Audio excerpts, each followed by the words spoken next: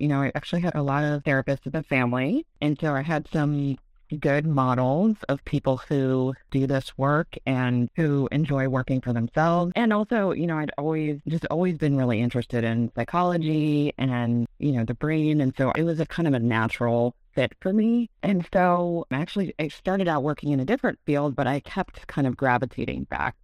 Forget frequently asked questions. Common sense, common knowledge, or Google. How about advice from a real genius? 95% of people in any profession are good enough to be qualified and licensed. 5% go above and beyond. They become very good at what they do, but only 0.1% are real geniuses. Richard Jacobs has made it his life's mission to find them for you. He hunts down and interviews geniuses in every field: sleep science, cancer, stem cells, ketogenic diets, and more. Here come the geniuses. This is the Finding Genius Podcast with Richard Jacobs. Hello, this is Richard Jacobs with the Finding Genius Podcast, now part of the Finding Genius Foundation. I have Annie Miller. She's a psychotherapist, part of DC Metro Therapy, and we're going to talk about her work. So, Annie, thanks for coming. Thanks for having me. Well, very good. Well, tell me about your psychotherapy practice. What got you into it, and what do you focus on? Yeah, sure. So what got me into psychotherapy is, I actually have a lot of therapists in the family. And so I had some good models of people who, do this work and who enjoy working for themselves. And also, I'd always been really interested in psychology and, the brain. And so it was a kind of a natural fit for me. And so actually I started out working in a different field, but I kept kind of gravitating back to this field. And then I would say in the last, 5 to 10 years have really built this practice in the DC area. So kind of built up a private practice. What kind of people do you counsel? Like, do you counsel our people in government or like regular folks?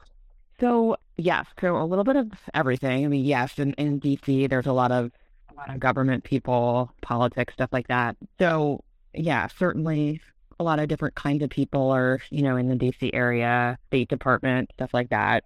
And, our practice is really focused on a couple of main things, one of them being sleep and insomnia. The other one being anxiety. And, also we focus on trauma and then chronic pain. So those are our specialty areas, and, anything that's related to that, whatever kind of people have those issues, that's what we end up working with and seeing.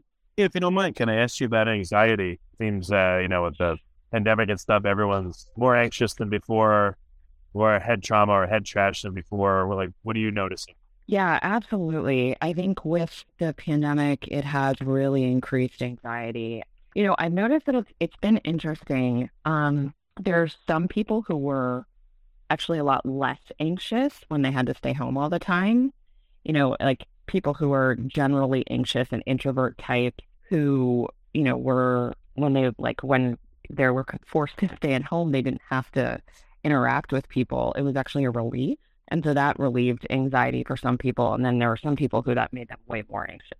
Now that things are starting to really open up, I'm in the DC area, so, things are certainly getting back to normal here. And that's making a lot of people feel anxious because, we're told stay home, wear a mask, do all this stuff. And then, all of a sudden it's different. And I think it's what I'm really noticing is that people are anxious going back to their old routines and like doing some activities that they've been told not to do for so long. It's making people feel anxious. I guess there's when people have gotten to the point where wearing a mask, for instance, is a comfort to them, or, these protocols were somehow they made them feel safe for so long that they don't want to give them up. Yeah. And also, if you really think about it, we've been told to do things a certain way. I mean, we've been told for, over a year, these things aren't safe. And then we have to kind of make that switch in our brain. All of a sudden, oh, it's fine to do that. For some people, it's welcome, right? And they're ready to go out and socialize. Other people aren't. And that's hard to make that transition. And they're struggling. So I think it's a mix of both. Some people are desperate to get back to what they've been doing. And some people just really are struggling. Yeah, no, it makes sense. So, I don't know, do you have a section of your psychotherapy literally like post-COVID counseling? Have you labeled it, or have you seen any therapists label that, apply it?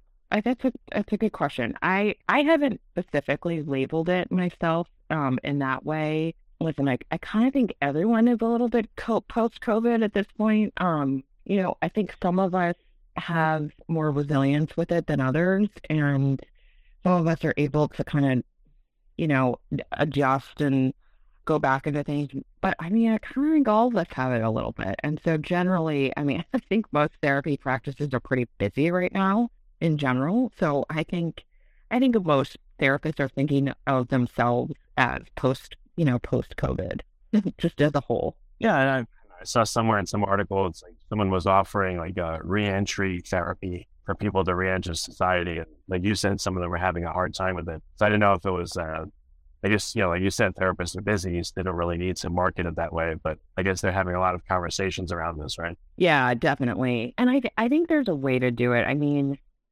think some people need some, kind of exposure activities where you're, starting to get back into doing things a little bit at a time, getting yourself used to it a little bit at a time, which I guess that's how I would think about doing reentry therapy. But yeah, I think every therapist kind of has their different approaches, different ways that they do things, and different, tools that they use with clients.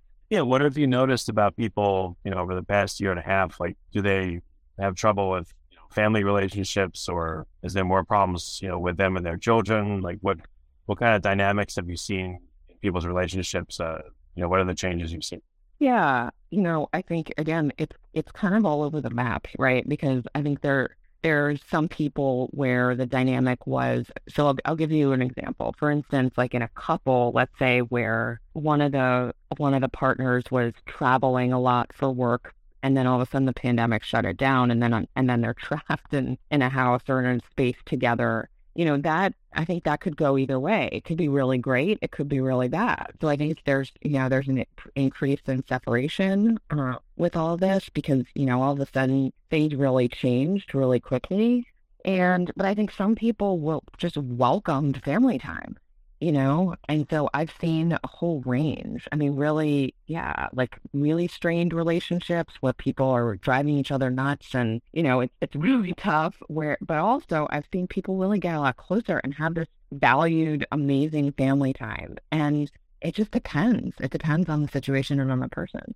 But this probably tells you maybe best practices. Like if you see some clients that are really successful with improving their family relationships, than other ones where it's a problem. Maybe you could, kind of borrow what the successful people are telling you and tell the unsuccessful people here, maybe try this. Yeah. Well, and I think what happened is the pandemic just exacerbated a lot of underlying issues that were there. So, if there was family dynamic issues and then everyone's trapped at home, it's just going to, kind of explode at a certain point. Right. Because, everything's all intensified. It's really specific to the person and to the family and to what's going on with them. And it's really interesting to see because there's issues that just, I don't know, that I think that we weren't aware of before. Now, you didn't really have to think about what it would be like to be trapped, and to be quarantined with people. It just wasn't something that we would have really necessarily thought about. How has this affected the insomnia part of your practice? Has it worsened it for people, or, what have you noticed there? Yeah, no, and I'm glad you asked about that because, yeah, that is a big problem right now. I think insomnia as a problem has just really grown. And in, this past year, more and more people are really struggling with insomnia. And I think there's a number of reasons for it related to the pandemic. I'd be happy to give you my thoughts on if you want. Yeah, tell me. Yeah, so what have you noticed in the insomnia world? Before we continue, I've been personally funding the Finding Genius podcast for 4.5 years now, which has led to 2,700 plus interviews of clinicians, researchers, scientists, CEOs, and other amazing people who are working to advance science and improve our lives and our world. Even though this podcast gets 100,000 plus downloads a month, we need your help to reach hundreds of thousands more worldwide. Please visit findinggeniuspodcast.com and click on Support Us. We have 3 levels of membership from $10 to $49 a month, including perks such as the ability to see ahead in our interview calendar and ask questions of upcoming guests, transcripts of podcasts you're interested in, the ability to request specific topics or guests, and more. Visit findinggeniuspodcast.com and click Support Us today. Now back to the show. So I'm coming from a place where I work with insomnia from a behavioral perspective, right? So I'm helping people change their habits and routines around sleep, also working on their thoughts, their negative thoughts around sleep. So, all of a sudden people aren't commuting anymore. And to a large degree, I mean, some people are commuting, but to a large degree, people are still working from home. So what's happened is their schedules are more flexible. So, what that's done is it's pushed people to wake up a little later. And when that happens, for some people, that's great. But getting off of a sleep schedule and getting off of a routine can really impact a lot of people. And so then they're up later and then they're kind of all off of a routine. So that can bring on insomnia. The other thing that I think has impacted insomnia is a lot of people don't have small spaces to work from. So people are working in all kinds of spaces, including their bedroom and their bed. A lot of people working in bed. And this is one of the things that I teach people not to do, is anything else other than sleep in bed. And so when you're working all day in bed, it's really going to impact sleep. Yeah, what if I work all day in bed and then, I lay down to go to sleep at night? What happens psychologically that causes a problem? So what's happening is you're creating an association that the bed is for something else other than sleep, right? And that's where I sit and work and, in fact, might feel stressed or might, have a deadline or, have to work, have to get back to someone. And so what ends up happening is then the brain makes that association. So then when you get back to go in bed at night, it remembers that and it's harder to sleep. So keeping the bed only for sleep is hugely important. That's one of the first rules that I talk to people about when it comes to insomnia. And I would bet too that even before the pandemic, people taking phones into their beds, like, yeah, I got to bug my kids about this. I'm like, turn the phone off and don't have it in the bed next to you because I don't know what, they'll never go to sleep if they're laying there on the phone. So I'm sure that's a big part of the problem too. Yeah. And what I tell people, and it may be a little surprising to hear this, but it's not necessarily the screen, it's the bed. So I'm fine with someone looking at their phone on a couch, but when it's time for bed, put the phone down and then get in bed. And the bed is just for sleep, right? So that you were using the bed just for sleep. We're not letting the brain associate anything else with the bed. So trying to create that strong, Pavlovian response that when you get in bed, you immediately feel sleepy because it's a cue for sleep. Maybe you should tell people that think of your bed as a giant screen that only shows blankets and pillows on it. And maybe then they'll be more willing to go to bed. That could. Well, it's just, I think people underestimate this link that our brain makes. And in fact, people underestimate just the power of conditioning in general and how strong how strong these associations can be for our brain. Yeah, I noticed everything you're saying is right. Like in my family, everyone started going to sleep later and later and getting up later and later. And at first it seemed to be okay, but yeah, it's a problem.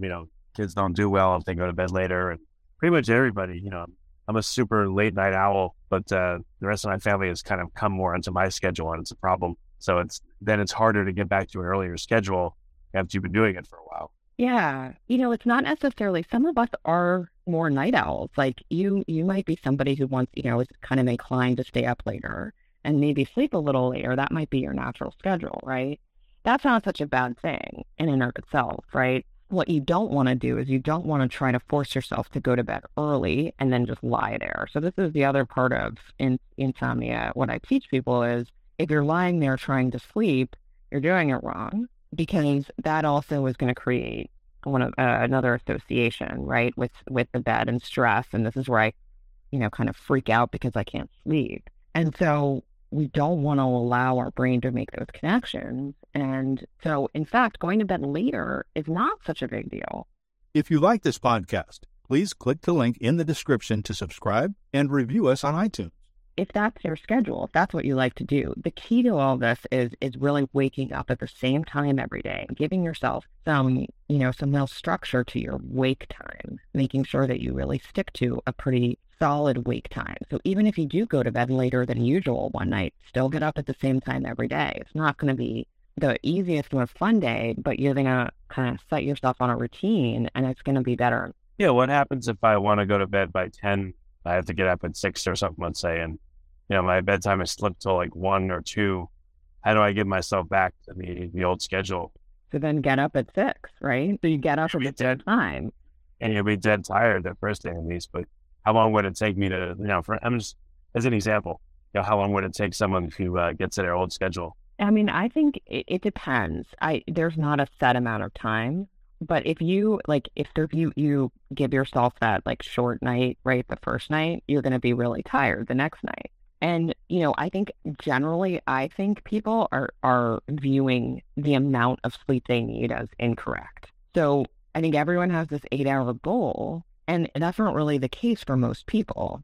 So like for me, if I sleep 8 hours, I don't always feel that great. I actually feel better at 7. And that's the case for a lot of people. So somewhere between 6 and 9 is pretty normal. And if it's 6, people really think that's wrong, but it depends on you and your body. So I think that's part of too for some people what goes wrong with sleep is they're ending up spending 8 hours like lying in bed, but not 8 hours of sleep. And that lying in bed time is what's making them have more insomnia. Well, so what happens? Someone lays in bed and what's the average time after which they're like, I'm not falling asleep. What am I going to do? And, when does the psychological problem start happening? How long laying in bed on average? So I tell people 15 to 20 minutes, and that's it. That's all you get for lying in bed. Oh, so if it's more than that, what does that tell you?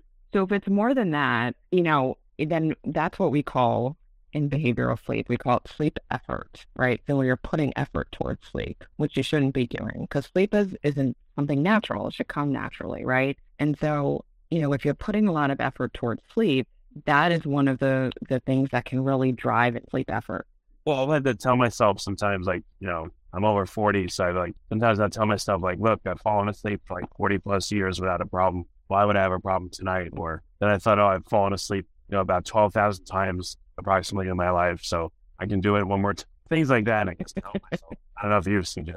Yeah, well, and I guess my approach is more like, what's the worst that's going to happen, right? So if you can't sleep, so what? Because the truth is, everyone is kind of panicked about what's going to happen to them if they can't sleep. And as a parent, right, you mentioned you have children, like, if you have kids, you go through periods of not sleeping, right, when your kids are born, or sometimes way after that. And, this is part of being a parent. And I get a lot of clients that I work with who tell me, I'm concerned about the health problems. I'm concerned. And people will even say, I think I'm going to die because I don't sleep enough. And I always give them this example. What are you so worried about? Do you think that like new parents just drop dead? No, right?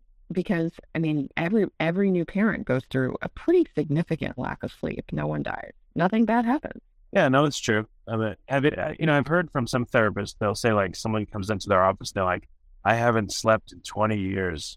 And it's not possible. They would be dead. Do you get stories like that? And what do you tell people that say that?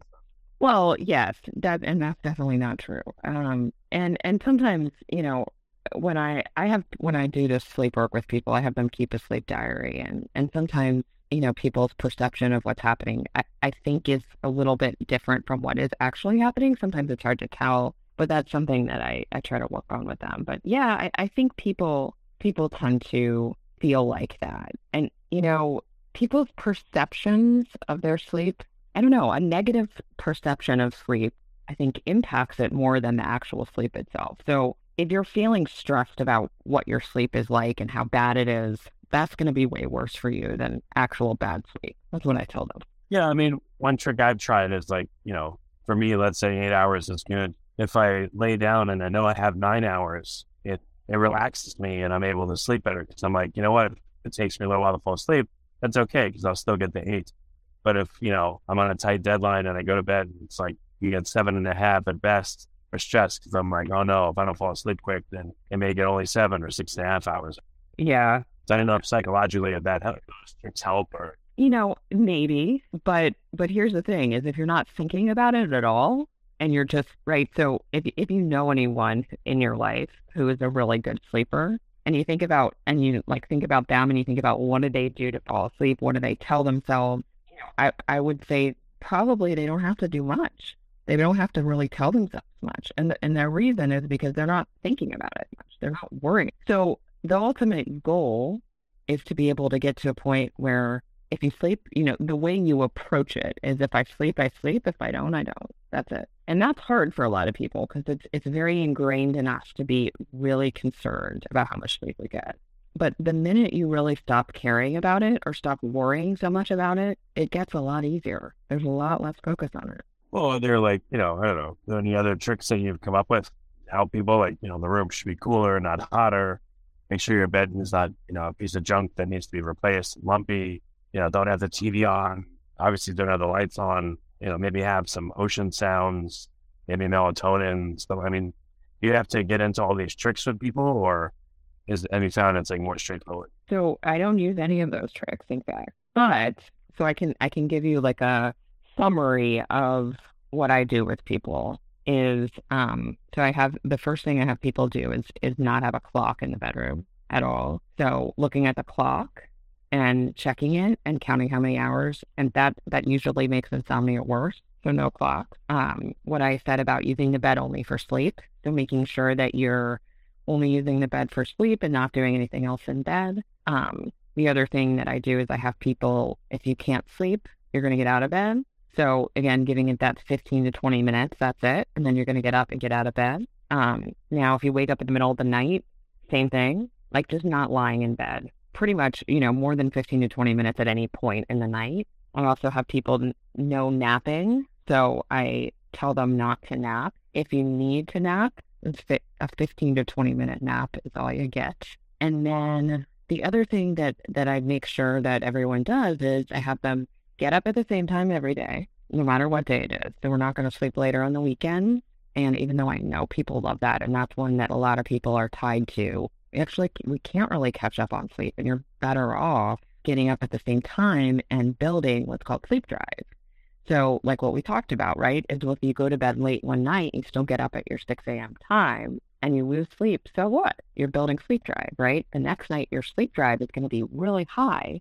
You're going to be ready to go to sleep. And so instead of doing what you might normally do, which is go to bed early, you actually, push it to your regular bedtime at least, or later, and then you'll sleep through the night more easily. I guess people use the weekends as a crutch. It's okay if I don't sleep well because in the weekend I'll catch up. So if you kick away the crutch, then they have to perform better all week. Yeah, sleeping late, it's tough. I know that's what teenagers do, right? And it's kind of this indulgence for adults as well. I'm just going to sleep late, but it doesn't really help. You can't really catch up, and you're much better off being consistent and setting yourself on a regular consistency. I can see you'll fool yourself too, because I've done that plenty of times, and you sleep late and you wake up I feel better. So you think you did the right thing, and therefore the rest of the week it's okay because you're looking forward to feeling better when you wake up on the weekend. You slept in later. But then Sunday night comes and everyone has a much harder time Sunday night, right? Oh yeah. And everyone's wondering why, right? But that's why. Well, so on these suggestions you're giving the first line of defense, what if someone's it just doesn't work for me? What are some more advanced strategies we have for people? Well, so the way I do it with people is I meet with them for a session and I have them keep a sleep diary for 2 weeks. So I'll look at what their sleep diary is telling me, and then I will, when we meet again after that, I'll restrict their schedule. So I give them a certain window of sleep based on what their sleep diary shows. So I tell them all those things, but in addition, I give them a window of time. And as you can imagine, right, people don't love the restriction part. The restriction is to their average. So this is based on what they're doing anyways. It just feels a little different. And that really, this really works. So this process is called CBT for insomnia.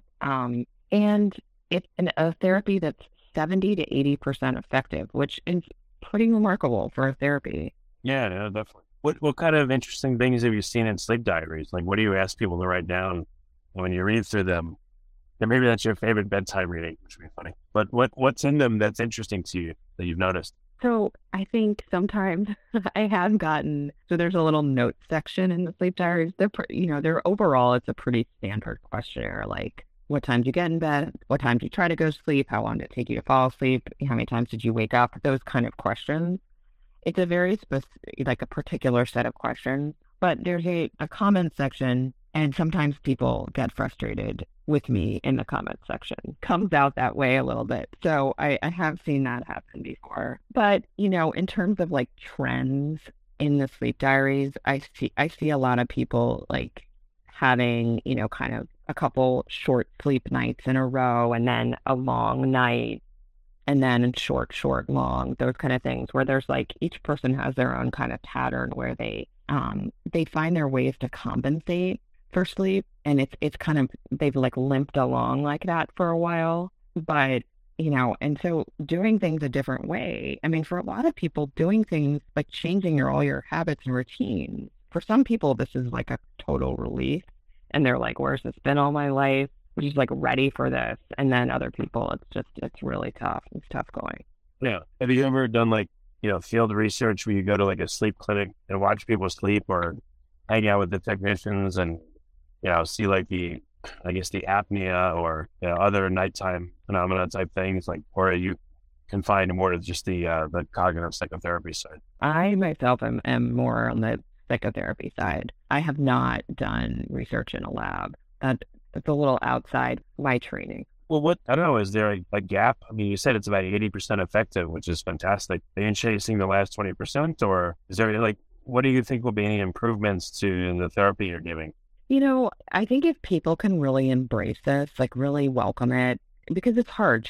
Changing is hard. I also work with chronic pain too, and I run into this issue too, is trying to make habit changes that are going to impact your life. Like it's really challenging for people to do that. And I think sometimes there's so much resistance, and that's part of my job, is to work through the resistance and help people kind of see that some of the thoughts they're having, some of these resistances, that it's getting in the way. And that's really what I see my job as being. But I think sometimes the resistances are too much. Like for instance, when it comes to sleep, I'd had some people say, well, I just physically need to read in bed, and I'm not going to change that, and that's not going to change. And then they just can't get on board. I think reading in bed wouldn't be so bad if it's a book instead of like your phone. Are there things people can do that will help them that they don't even know they could do? Or so if we back up, so we talked about the going to bed part, no clocks, and tell yourself, this is what I'm doing. But what about the preparation part, the hour or two before bed? What are your suggestions there? So my suggestion for the hour or two before bed is, yes, have wind down time. Stop working. That's what a lot of people do, especially now that they can work from home, right? Your home is the office, so I can work anytime. Again, my concern is not about screens. So there are some people who have, circadian rhythm issues where, their circadian rhythm and their cycle is off, and they may need to limit their screen time a little bit, but they can also, they can use blue light filters on their phone. And I honestly think it's more about just finding relaxing activities. Like if it's really relaxing for you to watch TV, that's not a problem. I personally am not against the screen time before bed. I know some people really feel, that's a problem, but as long as you're doing something that's relaxing and that's not like overstimulating, I don't think it's a problem for most people. Like what you said about reading in bed versus the phone in bed, as far as the CBTI goes, you're not allowed to do either one. And so reading in bed is actually not okay. Because like you were saying many times, the only thing should be for sleeping in the bed to remove all other association. Exactly. Right. And so I have people come in and they kind of feel like, well, you're going to tell me to take away all my screens, or they were so kind of focused on the screens, and I'm more focused on the bed than I am on the screen. Well, I mean, I don't know, is there anything they can do with their bed, or again with the room or the ambience, or really do you ask people about their sleep environments, or you really haven't seen that that's a factor at all? No, I do, and like the amount of light does matter. Like having darkening shades and making sure that the temperature is, if you're sleeping in a really hot room, it's not gonna be helpful for you for sleep. Your body temperature has to cool down to a certain point to be able to fall asleep. And so like a cool, dark room does matter. That stuff does matter. It does. I think what I have learned is that if you're really tired, you're going to sleep. And, getting yourself to the point where you're really tired is important, right? Every day. So, if you sleep in for 2 hours on a Sunday, you're not going to be really tired on Sunday night. So that's going to be more impactful than anything else. I guess you got to sleep like a mushroom, cold and dark. Right. And also probably, the not lying in bed as much on end as you think you should be. Okay. So what's, I don't know, are there any new innovations coming out that you're aware of in terms of sleep, or, we have all the tools we need to address the problem. It's just getting after it. Yeah. It's just this being open to change, again, some people come into therapy and they're like, it can take just a couple weeks and they're way better. Usually the first week of this therapy is hard for people, but, I think it's just, some of us really like, and, it's hard. Some of us really like control. Like we really like to be in control, and being like a little bit flexible and changing things, doing things differently is hard. Yeah, that makes sense. So you're like the tough therapist, no nonsense. This is what you got to do to sleep, and that's it. It's funny. I used to not be like this. But I've seen it happen, right? So once you see people get better and you like really see them get better, it's just telling people what to do to get better. That's what I do, really. But I also, a talk therapist too. So I do work with people who really do want to kind of delve more into problems, and I do that side of it too. It's just, I think if somebody is coming to me to work specifically on sleep, I feel like I know what to do to help them. And so, yeah, I want to get them better. Okay. Well, Eddie, so what's the best way for people to get in contact if they need help? Where can they find you? So the best place is my website, which is dcmetrotherapy.com. And there's a contact page on the website, and that's usually the best way. Okay.